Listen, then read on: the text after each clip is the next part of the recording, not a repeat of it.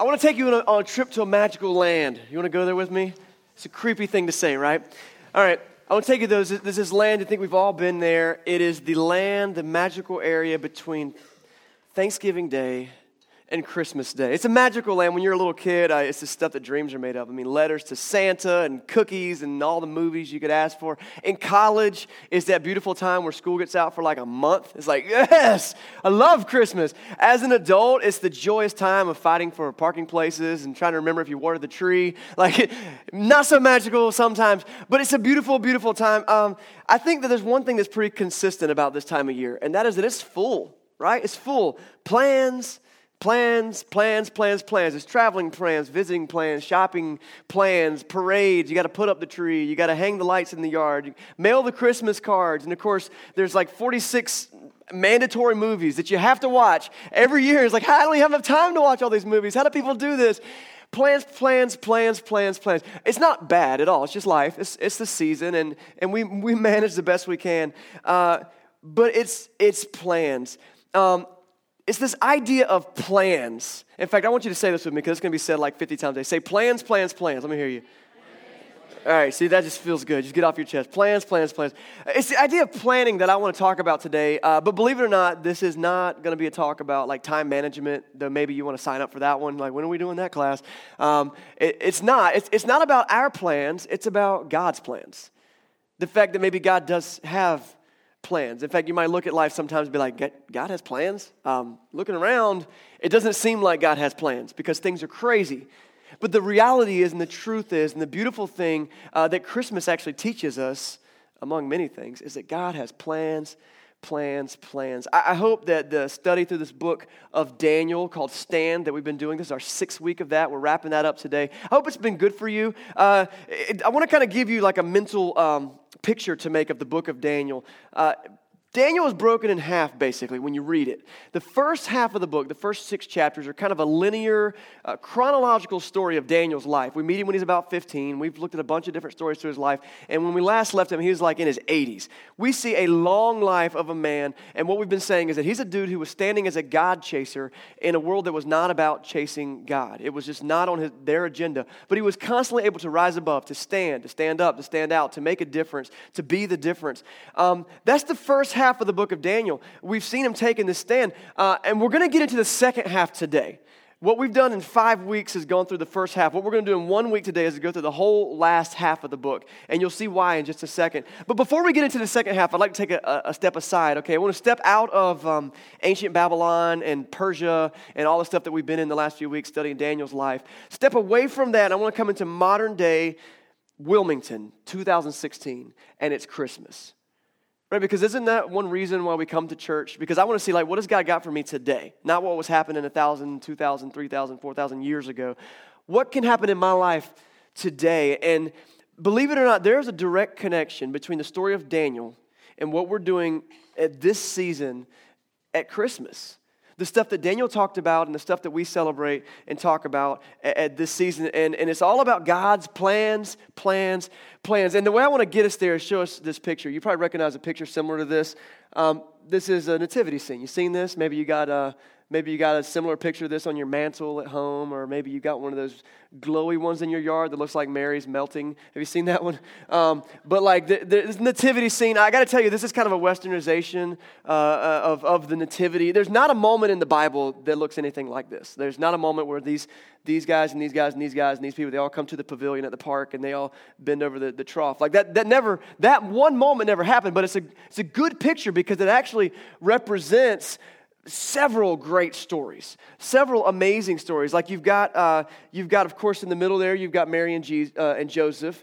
Mary's this great story of this young lady and what God does in her life. And Joseph, a whole other great story. Jesus is the little baby there in the middle, and of course he's Jesus, and he's kind of what church is about. It's about understanding who Jesus is, and we talk about him every single week. I don't know who the donkey is there on the right, but you kind of go over to the right, and you got these shepherds. That represents a whole another story. I mean, these angels, they come to these lowly shepherds and they announce the birth of God coming into the world. It's a pretty cool story. That's represented there. And you know, there's all these stories. Maybe you didn't grow up in church And that's fine if you didn't grow up in church. Maybe you don't know all these different stories. I want to encourage you to stick around. We love to just kind of dig through this. And no matter where you're coming into the game and understanding faith and Jesus, there's always a chance to learn. I'm not going to assume that you know all these stories, but I am going to assume something else. I am going to assume that you've seen the Charlie Brown Christmas special. You seen that? Remember that moment Linus gets up on stage and he drops his blanket and he's like, lights please. And then he tells the Christmas story. If you haven't seen that, I would question your allegiance to our country. But go check that because they tell, so that'll be good enough. Like if you know that Christmas story, that's good enough because there's all these different parts of the story. Then you get to these guys on the left. There's normally 3 of them and they're normally riding camels. And we call them the wise men or the magi. Now we don't know if there were 3 or possibly more. We don't know if they rode camels. Maybe they, I don't know, got an Uber. Probably camel is how they got there. We're going to look at this scene today, and we're going to focus, though, like I said, there's lots of good stories. We're going to tune in to these guys over here on the camels. Because as I look at all of these people in the picture, I realize that the wise men are like the most unlikely characters of the bunch. They weren't Jewish. They didn't live anywhere near Bethlehem or Jerusalem or anywhere close. Why were they there? And what could it possibly mean to us today? And the cool thing is that their story directly relates back to the story we've been talking about for 5 weeks, the story of Daniel. The story of Daniel. One thing we've learned from Daniel is that God has plans. And his plans, God's plans, are all about Jesus coming into the world. I told you that the book of Daniel can be divided in half, right? And so we talked about the first half as this linear story of Daniel's life.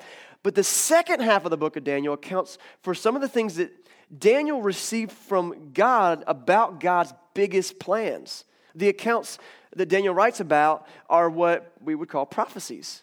Prophecies. And like, if you're like me and you're like most people, like you hear someone saying they're a prophet, you might get a little bit skeptical. Like, I don't know. Like, so you see the future. Right.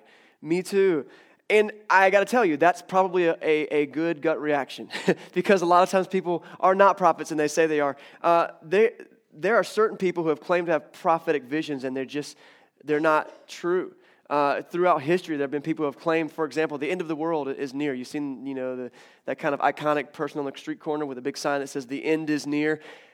You want to have some fun this week, go on Wikipedia and search this phrase, predictions of the end of the world. Just look for that. And I mean, like, there's dozens of them throughout history, and the guys at Wikipedia, they're on it, man. And they listed all these things, and it seems like about every 10 years, somebody's predicting the end of the world. And it's crazy when you hear these stories, and this is why, and I think we're all kind of thinking it in the back of our mind, because so often people predict things that do not happen. Now, the definition of a bona fide, reliable prophet is that the things that they say will happen do happen. Would you agree with that? Okay, maybe or maybe not that I believe in prophets. I'm not sure. But if what you say is going to happen does not happen, that leads me to believe that you're not a prophet. In the Bible, they called these people false prophets, and it was a big deal. Being a false prophet was a crime punishable by death. They very, very seriously took the idea of saying that you have a prophetic word from God. You have to have a track record proving that the prophecies that you say are reliable because your track record shows that things that you said in the past were true. Daniel was not a false prophet. That's what we've spent the last 5 weeks talking about because Daniel had a track record of the things him saying are going to come true, or God being supernaturally involved in his life. You might remember all the way back in week 2, King Nebuchadnezzar has this dream. Do you remember this? He doesn't tell Daniel what the dream is. He basically says to Daniel, listen, either you tell me what I'm thinking or I'm going to chop you into pieces and kill your whole family. Remember that? King Nebuchadnezzar was crazy. But through a prophetic vision from God, Daniel then knows what the king dreamed. That's crazy. And is able to interpret it. Or maybe you remember a couple weeks later when Daniel it accurately predicts the death of King Belshazzar. It happened that night. You remember that? Or maybe you remember last week, this isn't a prophecy, but this is a chance to see that God is supernaturally working in Daniel's life. Do you remember he goes into this lion's den as a form of execution, but he survives it without even a scratch?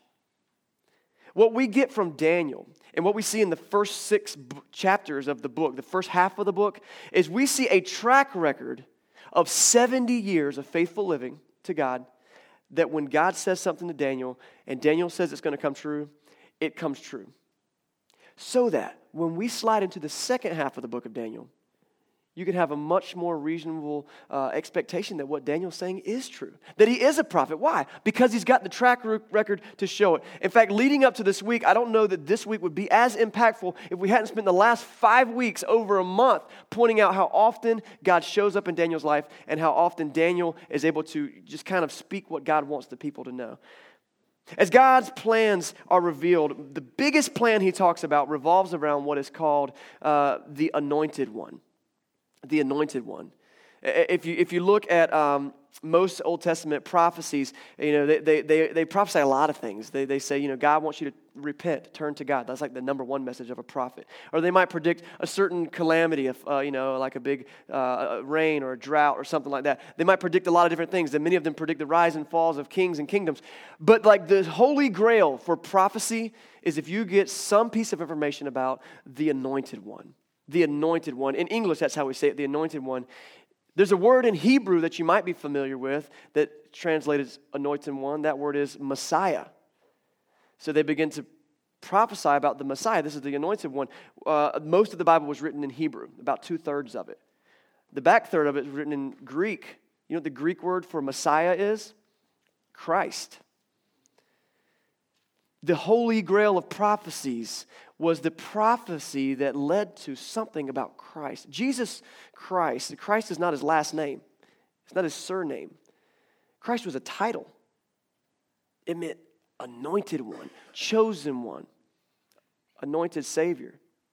So when we look at Daniel, and we're actually not going to read a chunk of Daniel, I'm going to kind of summarize for you because it gets a little complicated to understand. Not that you can understand it, but it would just take us like an hour. You're totally welcome to read it on your own. Daniel chapter 9, Daniel begins to talk about this anointed one. And Daniel gets to enter into the narrative and start to explain some things. Now, what we'll get there is Daniel begins using some language that is like a Hebrew math thing. They had this unit of time and measurement that they called a seven.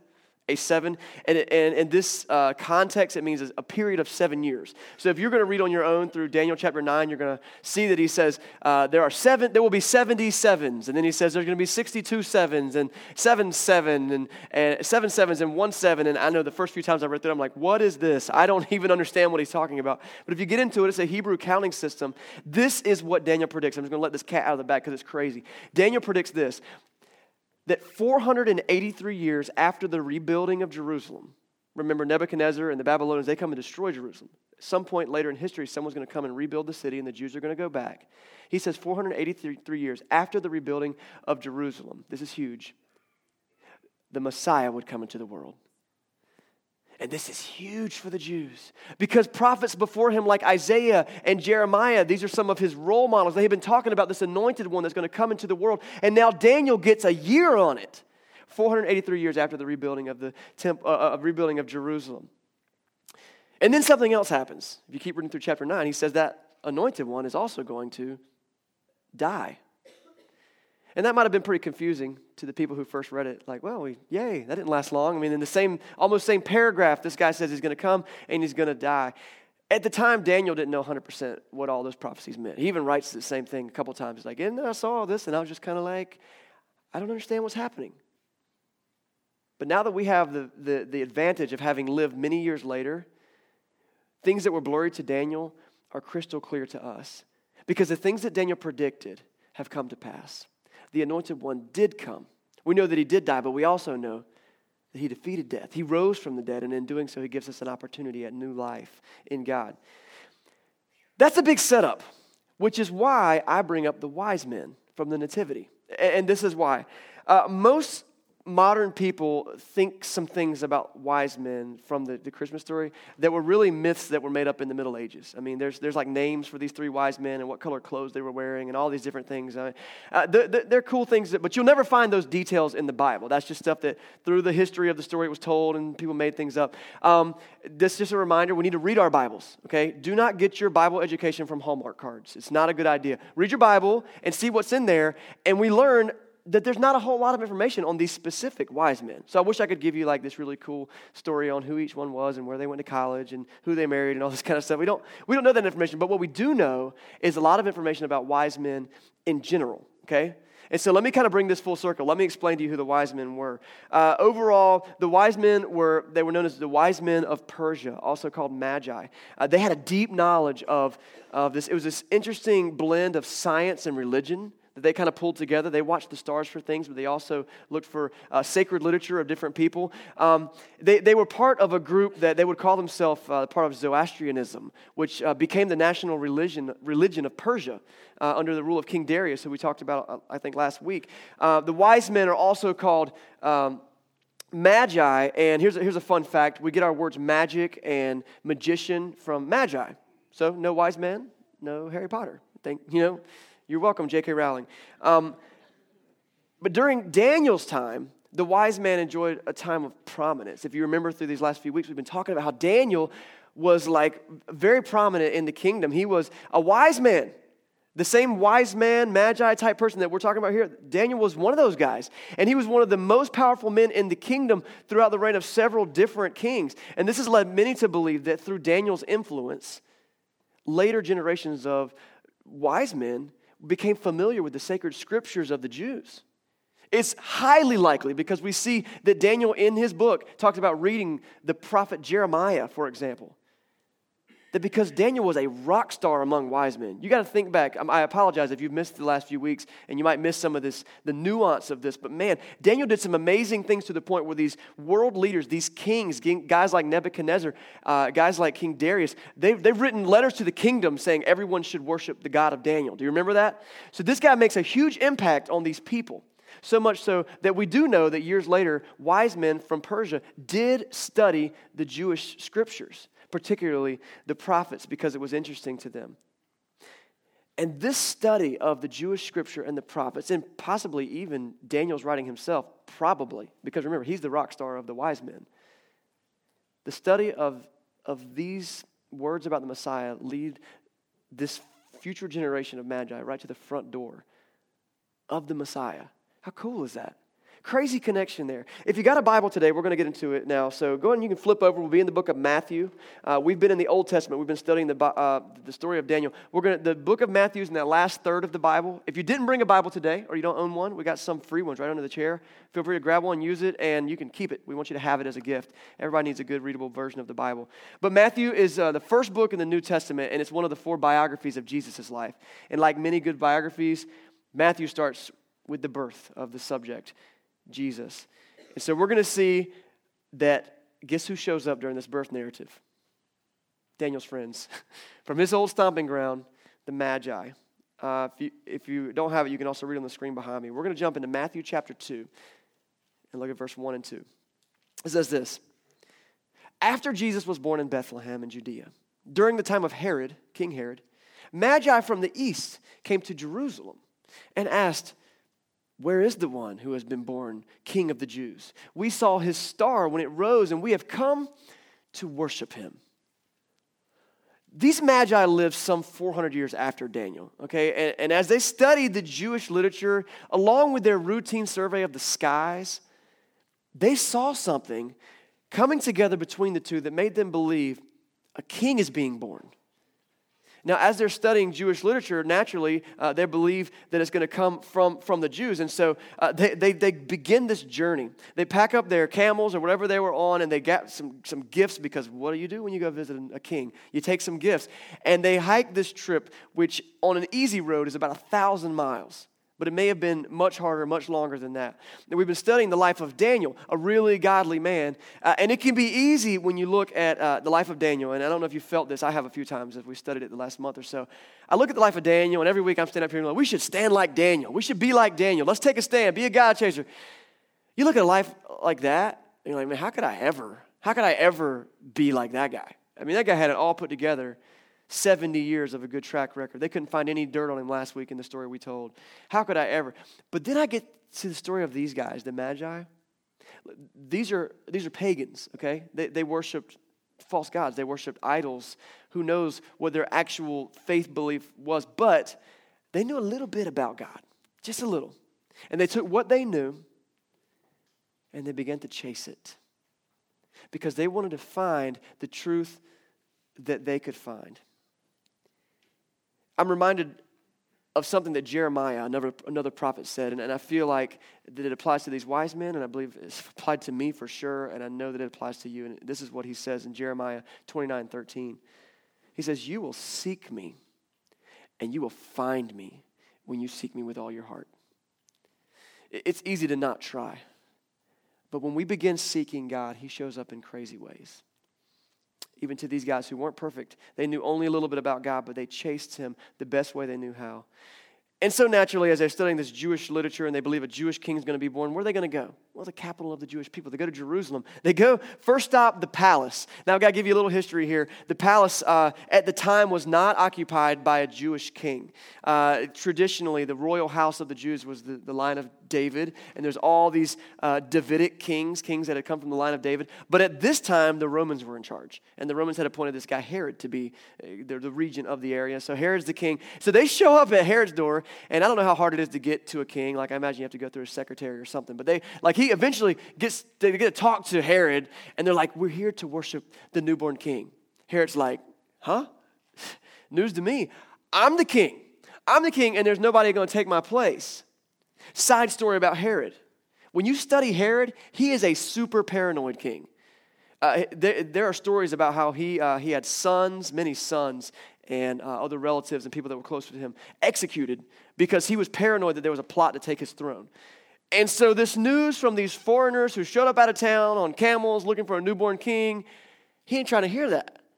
So he's not happy about that. And so he says, what do you mean, a king? I'm the king. So he calls together, if you keep reading in verse 3 and 4, he calls together some of his advisors and the people who knew the Jewish scriptures. And he says, "Hey, do you know anything about this king? Where do they say the king's supposed to be born?" Apparently, king wasn't as familiar with the Jewish scripture as these magi were. His advisors say, Matthew 2, verse 5, he said, "Well, in Bethlehem, in Judea," they replied, "for this is what the prophet has written." And then they quote a prophet. This is in Matthew, but it's actually a quote of Micah 5:2. It says, "But you, Bethlehem, in the land of Judah, are by no means least among the rulers of Judah. For out of you will come a ruler who will shepherd my people Israel." Turns out, the wise men were almost there. Bethlehem's like 4 miles south of Judea. It's like a suburb. They were so close. They followed, I guess, the star. They get in the vicinity. They're like, "Okay, we're here. Where would we find a king? Let's go to the palace." Oh, it's not the palace. Herod starts his plot, by the way. Herod is so paranoid, he decides, I don't want any babies claiming to be king around here. So he puts out an edict that all of the boys, 2 years old and younger, would be put to death, which is pretty hardcore. That's how paranoid and crazy this king was. Do you notice a theme among kings in this book that we've been studying? Yeah. And so he decides he's going to put to death all these kids, which, again, by the way, it's not the last time Jesus will have a plot against his life. The whole time in his life, he's having people that are out to kill him, which is a super ironic thing because the whole reason Jesus came was to die. He was like, "Hold on, guys, I'm going to get there. Like, I plan on dying. You can have my blood, but I've got plans first." God has plans. And things happen according to his time, according to his measurement, according to things that he wants to accomplish. So even baby Jesus was like, "Yep, not taking me right now." That's a whole other story, though, because we're talking about the wise men. Just thought you'd like to know that. So we get back to the wise men. So they go down, and they travel to Bethlehem, and they find the baby Jesus. Let's get back to them. Matthew chapter 2, now we're in verse 9 and 10. It says, after they had heard the king, they went on their way. And the star that they had seen, when it rose, went ahead of them until it stopped over the place where the child was. If you've ever gazed at stars, that's not how star watching normally goes. This is supernatural. This is amazing. And when they saw the star, they were overjoyed. You ever been on one of those long road trips for vacation? You know, like you drove across the state to go on vacation, or you went to Disney because you're crazy. And you drive, and you pull into the parking lot, and you're finally like, "Whew, we made it. It's here." It's an exciting thing. But I want you to put ourselves in the shoes of the wise men, because they left on a journey that they weren't really sure how it was going to end. Like they probably thought when they got to the palace in Jerusalem, like, "Hey, we made it." "Oh, we didn't make it? Oh, okay." Bethlehem. And then they imagine walking into Bethlehem. This is a tiny little town. And you walk in, they're like, "Man, this can't be it. This cannot be the place that we left and traveled all these hundreds and hundreds of miles to get to. So can you imagine their joy when they finally walk up on this one place and there's the baby? By this time we believe he was a little toddler, not still in the manger, maybe toddling around 1 or 2 years old. And wow, the joy they must have experienced. These magi had traveled through who knows what for days and weeks and maybe longer, and they might have had moments where they were like, is this even worth it? And can you imagine the grief they might have gotten from other friends at home? Like, what are you doing? What? You're going to cash it all in and get that box of gold and take it where? To a baby? A Hebrew baby? Why? We're Persians. We got a maid over here. But they took the little that they knew about God, about his plans, and they began to chase it, and they found joy. And when they arrived at the place, they bowed down and they worshiped. Matthew 2:11 shows that moment. On coming to the house, they saw the child with his mother, Mary, and they bowed down and worshiped him. And then they opened their treasures and they presented him with gifts of gold, frankincense, and myrrh. By the way, this is where we get the tradition of having 3 wise men. 3 gifts, 3 wise men. Sounds good to me. We don't know for sure. But the point is, they bowed down. They saw that God was up to something. I don't have a clue how much the Magi really knew or didn't know about God. I don't. Like I said, we don't have a lot of details about them specifically. I know they didn't have a full picture. They might have had something from reading some of the literature, but what they could see was that there was something worth investigating. Plans from long ago were unfolding before their very eyes. It was big enough to span centuries of history. It impacted light years of outer space. I mean, the stars are responding to this. And they had to check it out. I got to do something. I got to do the best I can. And then when they found it, they bowed down.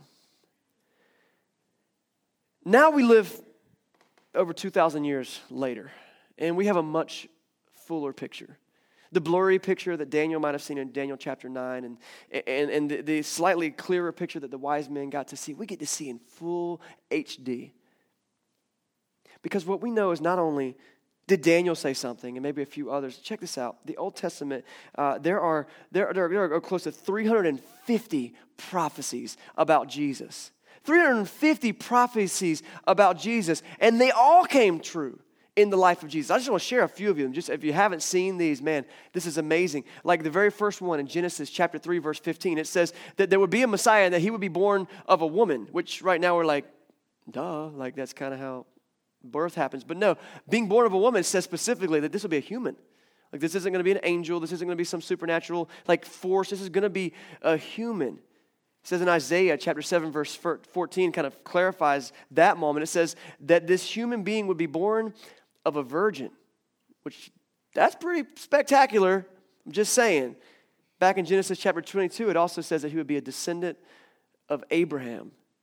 Later in Genesis chapter 49, notice we're still basically in the first book of the Bible. It specifies that not only will it come from the house of Abraham, but specifically through the family line of Judah. And then it gets narrower and narrower. In Isaiah chapter 11, we learn that this Messiah, this anointed one, this Christ would be from the line of Jesse, who's a guy that we can read his story in the Bible. And then further on, we find in Jeremiah 23, verse 5, and also in other places, that he would be from the house of David. This is one of Jesse's sons.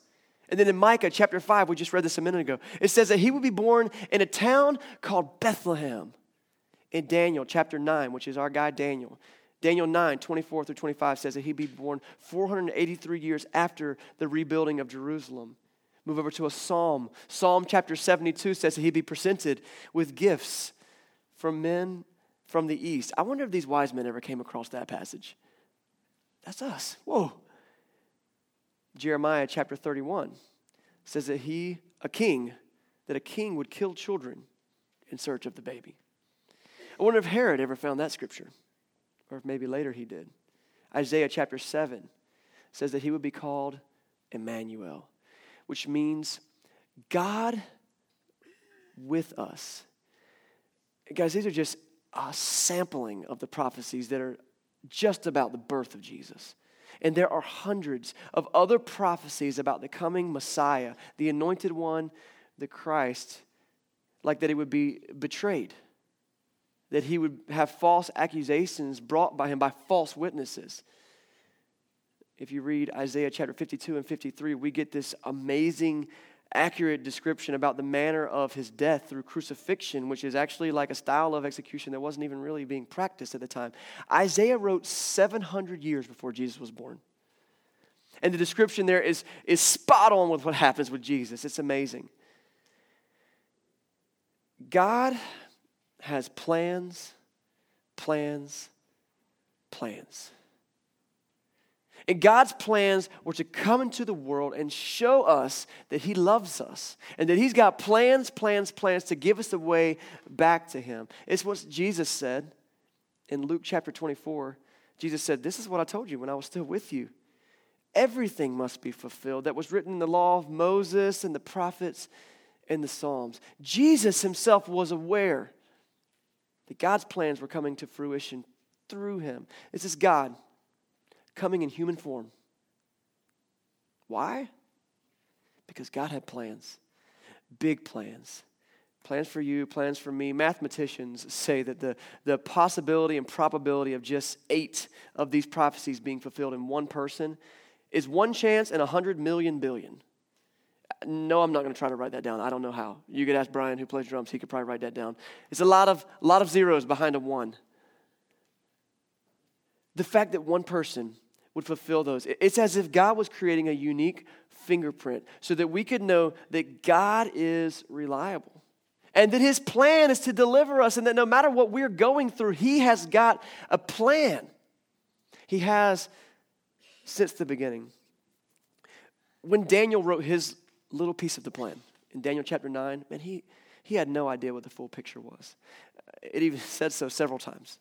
Yeah, I just didn't know. I didn't know. So I bowed my head, and there's one point where he spends 3 weeks where he just can't even take a bath or eat because he's like, I'm so blown away by the stuff God's showing me. He had no idea.